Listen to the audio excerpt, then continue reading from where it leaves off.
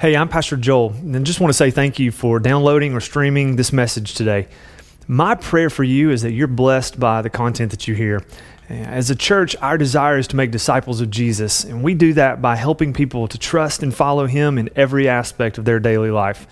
So if this is something that blesses you, we just hope that you'll feel free to share this with others so that they might be encouraged and challenged by it as well.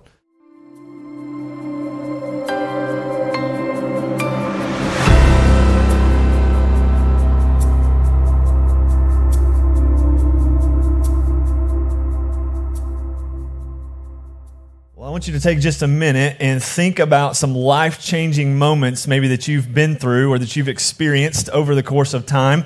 You might think about something like your wedding day. That's a definite life-changing experience if you've been in that place before. I know one of my favorite things to do as a pastor is to stand beside a groom at the altar, and when the doors of the church open in the back and the bride in white is standing there, I'll just lean forward and whisper in his ear from behind a little bit, "Your life is about to change forever," right? Like that's a moment of real life change. It's a crazy, crazy moment. Maybe it's when you had your first child, if you've been in that experience before, where you would say, man, you know what, that guest room that we used to have or that workout room in our house is now getting transitioned to a bedroom space, and now we're going to have a little bit less of a place for people to come and stay when they visit with us, and we're also getting ready to have less sleep in our lives that are going on because we're going to welcome this child into our life. This is a life-changing type of thing, right? Maybe you would think about some kind of a negative experience. Most of us, if you were alive at the time, I realize some of you may not have been, but we realize and remember what happened on September the 11th, 2001. And when planes started crashing into buildings in New York City, we remember where we were, what we were doing, what we were going through in those moments, how we felt. That kind of stuff just comes back to us. And so we think about these life-changing turning points that we go through. For all of us in the room today, the global pandemic that we've gone through over the last year, we can look around and just say this was a life-changing type of event. There were things that are different in my life now than they were beforehand. And so there are things that just change the game. They're game-changing, life-changing events. And here's what I know about all of those kinds of things that take place in our life. There are cause and effect relationships that exist when we go through something that's life-changing, life-altering. And so you think back to that wedding moment and you go, man, this was the cause of me being able to say, man, because I'm being united in this marriage to you, I'm going to forsake all other relationships with someone of the opposite sex in a romantic way in order to be united to you. You're the one and only now for me. And so there's this cause that brings an effect into my life. Or maybe it is, again, that pregnancy, that child that's coming into your life, and you kind of go, man, I got this moment that I have this news about a pregnancy, and it's going to change the way that I think about things, the way that I do things. And so all of those, we could go through so many different types of experiences with life and death and changing kind of things. And when we think about what it looks like to have cause and effect in our lives, but as Christians, we're here today to celebrate the biggest life-changing event that's ever happened in the history of time and the cause and effect that comes from that. And that's the resurrection of Jesus. That we believe as followers of Jesus Christ that He died on a cross for our sins, that He was buried in a tomb, and then 3 days later, He came back to life. The song that we just sang about, your buried body began to breathe. All right, so just so we get this, Jesus was not kind of dead. It's not the Princess Bride or anything like that. He's just a little dead, right? Like we can breathe some life back into Him. He wasn't laid in a tomb in a state of like just unconsciousness. He was dead. He was gone. Everyone knew that. And yet, 3 days later, that dead, lifeless body started to breathe. And Jesus stood up. And angels rolled the stone away from the tomb, and He came walking out of the tomb in victory. And so when we think about that, what we think of for us as Christians, we just go, man, that seems so good to us that there's this moment we celebrate now called Easter, and we're excited about the resurrection of Jesus. Now, you may be somebody who's sitting here in this room this morning or watching from home as you engage with us online, and you're kind of going, you know what, Pastor, I'm a little bit more skeptical than that. I have some real questions about this idea that a man would die on a cross, be buried in a tomb, and 3 days later come back to life again. How can you possibly believe that? That doesn't make any sense. And if you are one of those people who finds yourself in that skeptical place, I just want to tell you this morning that you're in good company. Because even the earliest followers of Jesus, when he came back to life, had a difficult time believing that it was true. On that Easter morning, when the women ran to the tomb, and Paul read the story earlier on stage, when they ran to the tomb to go and to anoint Jesus' body, they were going to go with these oils and different fragrances to anoint his body. And when they got there, the stone had already been rolled away and they found Jesus alive. And the Bible says that the women ran back to the disciples to tell them. And when they told them, do you remember what the disciples' response was? Luke says that the disciples responded by saying, "That sounds like nonsense." Can you believe that? Even Jesus' closest followers said, "I don't know if we can believe that or not." Then a couple of days later, or later that day, Jesus shows up where his disciples are. He walks into the room, and now all of them see him in person, all but one. There was one disciple who wasn't there. His name was Thomas. And so when Jesus left, the disciples kind of reunite with Thomas, and they come around and they're like, "Thomas, we saw Jesus. He is back alive. We put our eyes on him. We had a moment with him." And Thomas said, "Hey, you know what? I'm not going to believe it until I see it with my own eyes, until I put my hands into the nail prints in his hands, until I touch his side where the spear was thrust into his side." Thomas said, "Then I'll believe it." There was skepticism on the part of Thomas. So the next day, Jesus shows up again. He just walks into a room where they're behind closed, locked doors. That's pretty cool in and of itself. Jesus shows up in that space, and he looks right at Thomas and says, "Thomas, come and touch me. Here's my hands. Here's my side." And Thomas's response is not to get up and go, "Yeah, I'm going to need to do that. I'm going to need to touch you." He goes, "My Lord and my God." And he fell down in front of Jesus and he worshiped him. And I love what Jesus says to Thomas. In John chapter 20, verse 29, Jesus told him, "Because you've seen me, you've believed. Blessed are those who have not seen and yet believe." So here's another cause and effect moment. Thomas believes because he saw. He goes, "I got the chance to put my eyes on Jesus. I had the opportunity, if I wanted to touch his hands, to touch his side, to hold on to him. And I had that moment. So because I saw him," Thomas said, "I believe." And yet Jesus' response is, "Thomas, that's great that you got to see me and put your faith in me as a risen Savior. But Thomas, I want to tell you that there's a greater blessing for those who never get to see me, and yet they believe." And that's where we are, right, church? This is the moment that we step into in faith. At whatever point in time you became a believer in Jesus, or if you're someone who's exploring the things about Christ, and you're trying to figure out if this is real or not, we have to come to a moment where we say, "I can't see Jesus, I can't put my hands on him, and yet in faith I believe that he is the Son of God, that he died on a cross to pay for my sins, and that 3 days later, after being buried in a tomb, he came back to life." And so that's where we need to find ourselves. This is the cause and effect moment for us of saying, I want to know, as a follower of Jesus, that I'm walking with him and I understand who he is, that he's alive and he's well today. He's sitting at the right hand of God in heaven. And because that's true, because he lives, there are some things that change in our life. Because Jesus is alive, we get to experience some really powerful things. I want to give you 3 things this morning that we're going to talk about through the sermon today that'll really just give us an idea. If you're a follower of Jesus, these 3 things are true for you. They're not all-encompassing. There are so many things that happen in our lives as a result of following Jesus, but I want to give you 3 this morning. So here they are. I'm going to give them all together, and then we're going to talk about them individually. Number 1, because he lives, there is something deeply that we believe. All right, because Jesus lives, there is something that we believe deeply. We're going to talk about that in just a minute. The second thing is, because he lives, we have something that we gain in our life following after Jesus. There's something powerful and incredible that we gain. And then number 3, because he lives, there's something that we do. All right, so when you are a follower of Christ, when you accept him into your life to be Savior and Lord, to acknowledge that he rose from the dead and he lives and is at the right hand of the Father in heaven today, there are 3 things we get. something we believe, something we gain, something that we do. So I want us to talk about that, but before we do, let's pull it from this passage of Scripture, 1 Corinthians chapter 15.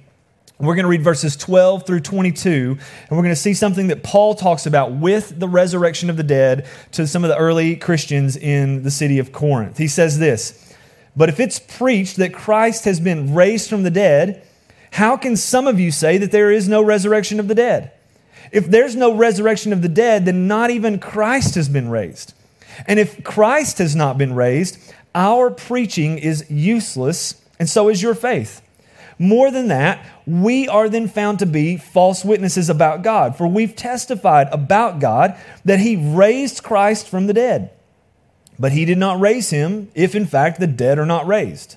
For if the dead are not raised, then Christ has not been raised either. And if Christ has not been raised, your faith is futile. You are still in your sins. Then those also who have fallen asleep in Christ are lost. If only for this life we have hope in Christ, we are of all people most to be pitied. But Christ has indeed been raised from the dead, the firstfruits of those who have fallen asleep. For since death came through a man, the resurrection of the dead comes also through a man. For as in Adam all die, so in Christ all will be made alive." And so here's what I want us to look at. This first thing this morning, the idea that because He lives, we have something that we deeply believe. So what is that? What do we believe? Here it is. If you're taking notes this morning and writing some things down, or if you're following along on our app, here's what we believe. If Jesus was raised to life, then I also will have life after death. Right? If this happened for Jesus, then my belief in Him means that I expect that I will be raised to dead and have life after death. And the specifics of that life that we're talking about is an eternal life in a physical body. Right? And so this is where the differentiation comes in for some of the believers in Corinth as we're talking about these things. When Paul preached the resurrection of Jesus to a Greek audience, that idea sounded crazy to them.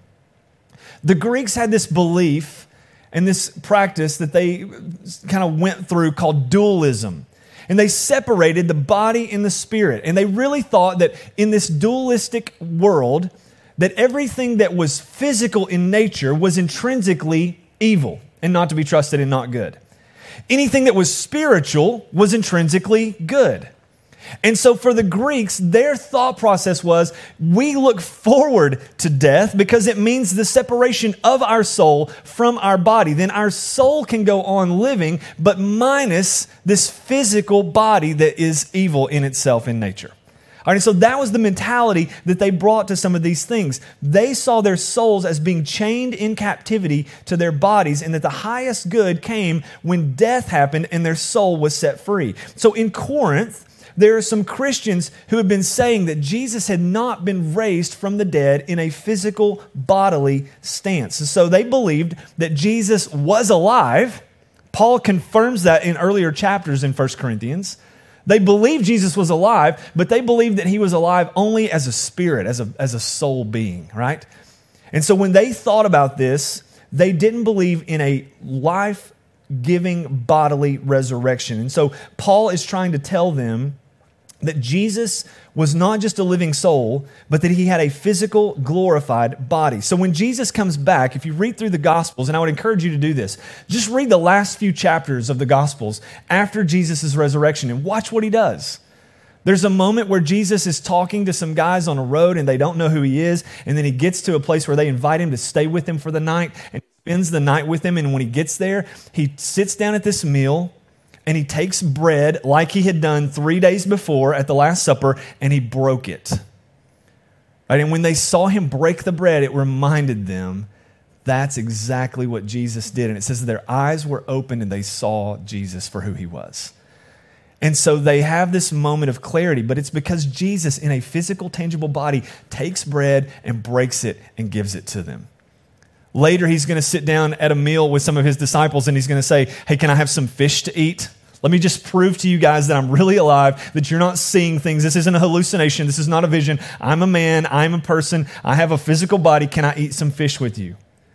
Later on in, I believe it's in John, when they're out on a beach and Jesus' disciples are out fishing, and they see Jesus on the shore, and they get this great catch of fish, and they bring it into the shore, and Jesus is already sitting at the shore cooking breakfast for his disciples. He's got a fire going, he's cooking fish, and he's ready to receive them and eat a meal with them.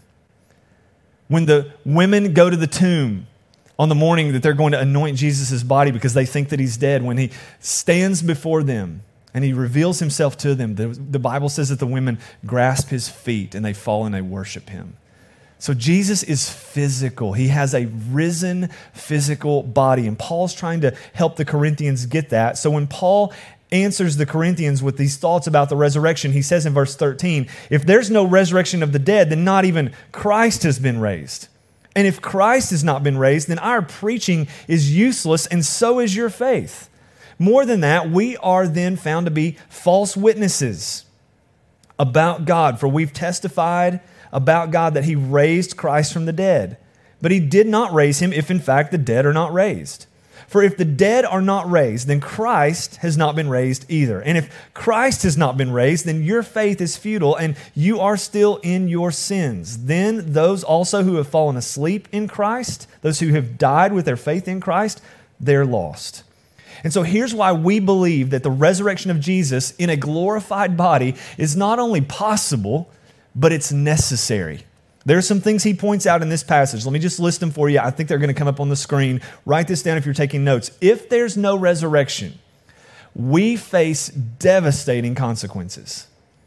And here's what he points out in this passage. He says, listen, if there's no resurrection, then one, Christ would not have been raised. Two, preaching the gospel would be absolutely meaningless. Why would we do that? If there's no resurrected Savior, why preach about a resurrected Christ? Three, faith in Jesus would be absolutely worthless. Why would we possibly put our faith in a God who's not alive?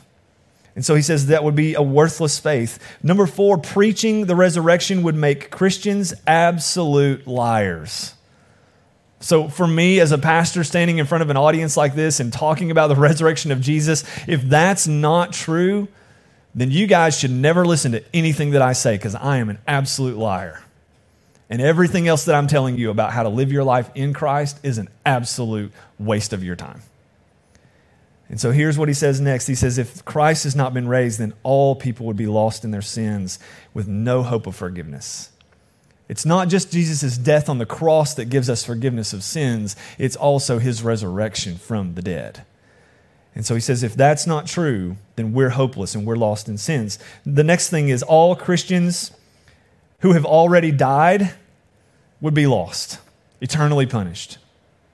He says if they put their faith in Jesus for their own resurrection after they die, and Jesus didn't come back to life, then the reality is and the result is when they died, they're lost for eternity too because they believed something that was false. And then the last one, he says, if that's not true, if Jesus did not come back from the grave, Christians of all people on the earth are the most to be pitied. People should look at us and go, oh, I'm so sorry. I mean, you guys believe crazy things. I just feel pity for you and sorrow for you. And a lot of people think that way about us anyway. You believe that your God came to earth, took on flesh like a man, became a human being, lived a perfect, sinless life, never did anything wrong, and yet was crucified on a cross, and you believe that his blood poured out for you forgives you of your sins? And then not only that, but when they put him in a tomb 3 days later, you guys, silly Christians, believe that Jesus came back to life. Listen, if those things are not true, we should be pitied because we believe absolute crazy things. But the good news is, and why we celebrate Easter, is that they're absolutely true. Because Jesus is all of those things and has done all of those things. And because he lives, we also believe we will be raised to be like him, with him forever in glory. And so later in 1 Corinthians 15, Paul talks about the bodies that we're going to receive. He's caught up in this moment of going, we need to know that this is not just a spiritual resurrection, but it is a bodily resurrection. And so listen to how Paul tells the Corinthians, we will be clothed in the next life after we die and when we spend eternity with Jesus. He says in verse 42 through 44, so will it be with the resurrection of the dead. The body that is sown or put in the ground, buried, is perishable, but it's raised imperishable. It's sown in dishonor. It's raised in glory. It's sown in weakness. It's raised in power. It's sown a natural body. It's raised a spiritual body. If there is a natural body, there also is a spiritual body. And so he says, your body now is weak. It's perishable. It's broken. Anybody feel that this morning? Have a hard time getting out of bed and getting here today? Like just going, I feel old. I hurt everywhere. I'm a little sore. We worked pretty hard yesterday doing yard work and all kinds of stuff. And I woke up this morning, I was like, I'm just kind of sore everywhere.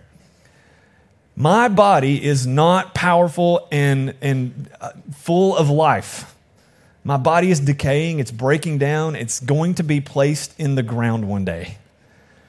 But he says, but the body to come, the spiritual body that's going to result in the resurrection, is going to be a spiritual body, completely whole, to no longer feel the pain that we feel, to no longer experience the difficulties that we experience, to no longer be limited like we're now limited, and to be eternal with Jesus forever. And so when we think about these things, this first thing that we're talking about this morning, what we believe as a result of the resurrection, is that we will, if Christ has been raised, we also will be raised. We also will be given a body like his, a spiritual body that will last forever. All right, so that's the first thing. Here's the second thing. Because he lives, we have something we gain. Right? So what do we gain as a result of Jesus being alive? We gain hope for eternity. What we gain because Jesus has come alive is hope forever. And so we see this in verse 19, in 1 Corinthians 15, verse 19. He says, if only for this life we have hope in Christ, we are of all people the most to be pitied. But Christ has indeed been raised from the dead. He's the first fruits of those who have fallen asleep. Now, when Paul uses the word hope in this verse, he doesn't use it the way that we often do. Right? When we talk about hope, we talk about it like this. Man, I hope that the teams I picked to be in the finals of the Final Four this weekend make it to the finals. And if you're watching the games and the tournaments and you didn't watch last night's game, I'm going to give you a little bit of a spoiler alert, so you might want to plug your ears and la la la or something like that for just a second. But I'm sitting in bed last night watching the second half of the Gonzaga versus UCLA game. Gonzaga, number 1 team in the country, undefeated all season. UCLA, number 11 in the tournament, had to play themselves into the tournament. Now they're up against the big dogs. Literally, they're the Bulldogs, Gonzaga, all right? And so they're playing Gonzaga, and they're winning the whole game. And I'm sitting there going, I have Gonzaga in the finals. I sure hope Gonzaga pulls this out, because my bracket is going to be destroyed if they don't make it. I've got Gonzaga and I've got Baylor. I hope Gonzaga finds a way to win this game, right? And my hope is not confident expectation, because I'm sitting there going, honey, they're not going to win. This is over. UCLA is going to beat them. This is a bad, bad deal. I don't have any hope anymore. They're done. When we talk about hope, we talk about it without confidence and expectation. Man, I hope my kids grow up to love Jesus and follow him passionately, and that they pursue him throughout their life. I hope that that's true. But I can't force that to happen. My kids have to determine on their own, and by the power of the Spirit drawing them, that they're going to follow Jesus. I can't force it. I can't make it. I can hope for it. But it's not confident expectation.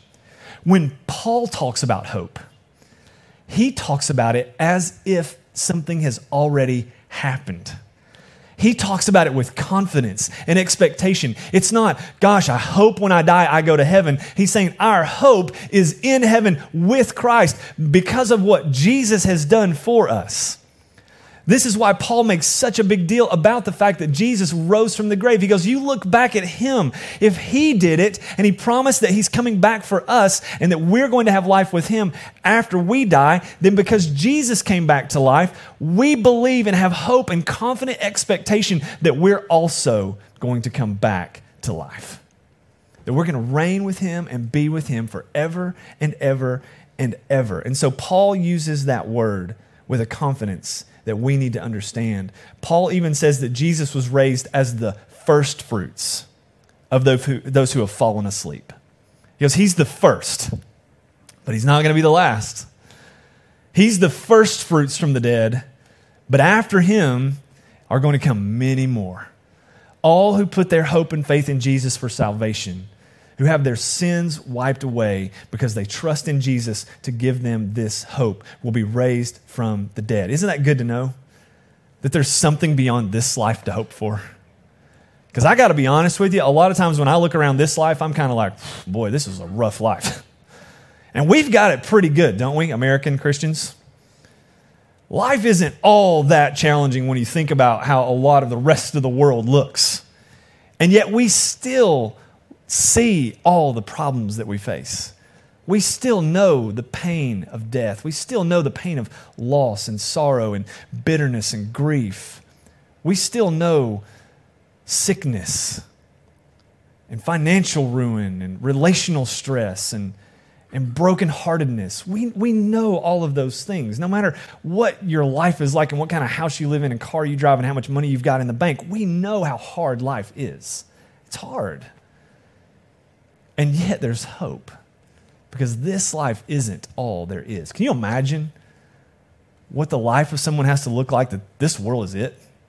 That all their eggs are in the basket of what they're going to do in this life. And there's nothing after that for them.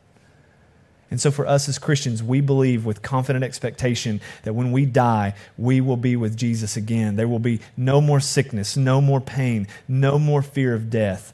That's the life that awaits us because Jesus conquered death. He's the first fruits, and he's going to bring us back with him. And then that leads us to the third thing that we get to experience. Because Jesus lives, we have something as Christians, as followers of Jesus, that we're called to do, right? That's the third thing. What are we then supposed to do? What are our marching orders? What's next for us when we come into faith? Here's what I want you to hear this morning. If someone predicts that they're going to die, and Jesus did many times, he told his disciples over and over and over again, I'm going to die. He even told them how he was going to die. I'm going to go to Jerusalem and be nailed to a cross. They're going to mock me and whip me and beat me, and I'm going to die a horrific death. Jesus knew how he was going to die, and he predicted that. But he also predicted, but don't worry, guys, after 3 days, I'm going to come back to life again. Now, if somebody makes those kinds of predictions, I'm going to die, I'm going to come back to life, they even tell you how, and then they do die the way they said, and they had no control over it. This wasn't a situation where Jesus was in control of how he was going to die. He died the way he said, and then he rose from the dead the way he said he was going to rise. If someone does that, well, I listen to that person. I just do. Listen, if you're a financial planner and you come to me and go, hey, listen, I think if you've got a little bit of money and you put it in this stock, it'll make you a lot of money, and then that happens, I'm going to listen to you. Where else should I put my money? What do you want me to do next, buddy? You just tell me. I'm all in with you, right? You knew what was going to happen, and you promised this, and it came true, and I'm listening to your advice. The same thing with Jesus. He goes, I'm going to die. I'm going to come back from the grave. And then he does. I'm going to listen to him. And so then when Jesus comes back to life, he spends 40 days with his disciples and with his followers. He makes visible appearances all over the area around Jerusalem and in Galilee. And he says, I want you guys to see me and be with me. He teaches them about the kingdom of heaven, and then he ascends back to heaven with the Father. And right before he goes, he gives his disciples a call for what to do. And so in Matthew 28, 18 through 20, Jesus says, all authority in heaven and on earth has been given to me. Therefore, go and make disciples of all nations, baptizing them in the name of the Father and of the Son and of the Holy Spirit, and teaching them to obey everything I've commanded you. And surely I am with you always to the very end of the age. So what are we called to do as followers of Jesus? We're instructed and called to go make disciples, to disciple others to follow Jesus. That's our call. So for our Savior, God in human flesh, who said he was going to die and did, who said he was going to rise back from the grave and did, when he leaves to go back to heaven and he tells us, all authority now on heaven and in earth has been given to me, therefore you go make disciples. Church, listen, that's not something that we're able to go, well, I kind of just want to, have Jesus in my heart and go to heaven when I die. I don't know if I really want to do the whole disciple making thing. It's not left up to us. This is the command of our Savior. And just because of what he's done for us, we have the responsibility to follow in obedience to what he instructs us to do. And so when he says you go and make disciples, it's not optional. He says this is what it means to be a follower. You help other people know how to follow. And so we talk all the time around here about what is a disciple. We take it straight from Matthew 4:19. When Jesus called some of his disciples, he said, you come follow me and I'll make you fishers of men. He says, you come follow me. That's the first part of being a disciple. You follow Jesus. And then he says, and I'm going to make you into something. We need to be transformed by Jesus. Part of being a disciple is having our life changed from who we were before we knew him into something totally new because we know him. Cause and effect. Come follow me and I will change you. I'll make you into fishers of men. That's the last thing he says. I'm going to send you out on mission with me. No longer to fish for fish. Remember, he was talking to literal fishermen. He goes, I'm going to have you leave that job and I'm going to have you go fish for men. I want you to go catch and find people to be part of my kingdom, to come into a reality of my faith. Right? And so Jesus calls us then to be a follower of his, to know him, to follow him, to be changed by him, and to be on mission with him. And so if you're already a follower of Jesus this morning, I want you to know that he has more for you to do than just attend church. If that's your kind of standard of Christianity, I invited Jesus to be my Savior, I've submitted to him as Lord of my life, and I come to church. And that's faith. I want you to know this morning there's more for you to do. Jesus has called each of us to go out into the world, into our marketplace, into our jobs, into our schools, into our neighborhoods, and help people find Jesus. That's what we're supposed to do. And then walk with them in this growth process to know how to be with Jesus and to follow him in obedience and to love him and to know him and then to help them introduce other people that they know to Jesus. That's making disciples. And that's what we're called to do. If you're not a follower of Jesus today, I want you to know this. There's a God in heaven that loves you. He loves you so much that he sent his son to this earth to live a perfect life, the life you couldn't live, and then to give his life as a sacrifice to pay for your sins. You deserve death. I deserve death. We deserve to pay for the sins that we commit against a holy God. We deserve that. And yet Jesus, in his grace and mercy to us and in his love for us, he gave his life to take your place. And when he offers you in exchange, the song we sang just a little while ago, the divine exchange, he offers you his righteousness to take the place of your sinfulness.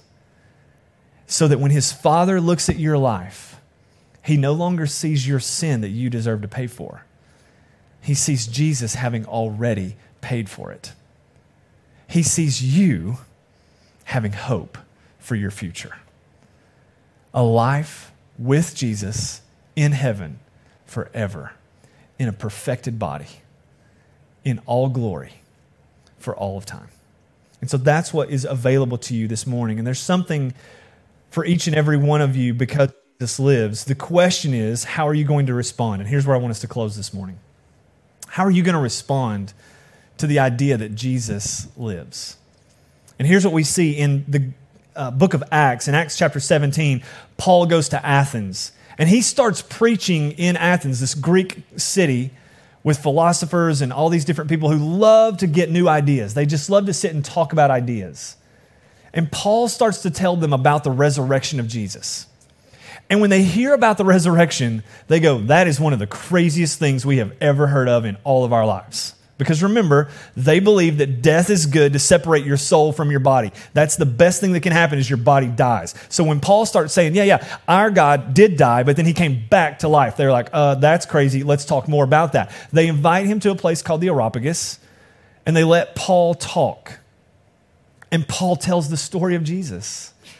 And he talks again about this resurrection from the dead. And in Acts 17, there's 3 responses that come to Paul from the audience that's listening to him. The first one is, some people sneered and they said he was crazy and they just walked away. We're done with this conversation. That's insane. Who would believe in a God who dies and then comes back to life again? But the second response was that there were some people who heard Paul talk and they went, Paul, that's really interesting. I've never heard anything like that before. I don't think I'm buying in quite yet, but I would love to hear more about this. Will you come and have more conversations with us? That's number 2. Then number 3, there were people who immediately, when Paul started saying that, they went, I get that. There's a God who died for me and then came back to life to give me hope for my future, and I'm in. And Acts 17 says that there were people who immediately began to follow Jesus in that moment. So that puts the ball in our court today, because we have the same 3 responses in our world now that Paul faced then. You're either going to hear something like this morning in this room or watching us online, and you're going to go, man, you guys, I tune in every Easter and I get this message all the time, and every year it's so hard for me to get why you believe that. In fact, I think you're crazy. This is going to be my last one. I'm not ever coming back again. I'm out. You sneer at it and you walk away. Maybe that's you. Others of you are willing to say, you know what? I don't fully get it, but there's something there that seems like it could be true and maybe is life-changing, and I want to know more. Can I just keep listening, and can you keep telling me some things about Jesus? And you're at least worth or willing to take a next step with us. Amen. To that I say, come on, join the journey. And then there are some of you in the room today or watching us from home who would say right now in this moment, I want Jesus. I want to follow him. I want to make him my Savior and my God from now on. And I want my life to be changed. And I want the difference that Jesus makes. And I hear this, and I'm ready to say yes right now. And if that's true of you, I want you to know there's nothing magical about you saying a certain prayer or reading a certain verse in the Bible. There's nothing specific that I'm going to tell you. It is about a heart commitment to say, I trust that Jesus is who he said. He's God in human flesh. He died for my sins. He came back to life, and now I'm going to do what he says for the rest of my life. I want to put myself under his authority. And from today forward, I want to follow Jesus. I'm not going to do it perfectly. None of us do. But I'm ready to start following him. And if that's true of you today, in this moment, I want us just to respond. And for you to take a moment to just be with Jesus and to say to him, I'm all in. And so if you would you just bow your heads right where you are right now? And if you're a believer in the room, I want to ask you to do this. As Kyle goes ahead and comes up, we're going to do one last song together before we close this morning. But if you're a believer in Jesus, you're a follower, you've bought in, you've said, I'm good with this, let's go. I've been following him for the portion of my life now. Would you just stand up right where you are? You've already made that commitment. You know Jesus, you love him, and you want to follow him. And then if there's somebody in the room this morning that says, you know what, that's not been true of me, but I'm ready to join the family, would you just stand up and say, I want to take my stand right now today, and I want to be a part of this. And from today forward, I want to follow Jesus. Thanks so much for checking out our message today. We hope you were challenged and blessed by it. We want to invite you to come and worship with us in person if you live in the Tri-Cities area. We meet on Sunday mornings at 9 and 10:45 a.m. at One Fellowship Point in Kingsport, Tennessee. You can also get more information about us from our website or our mobile app. Have a great day.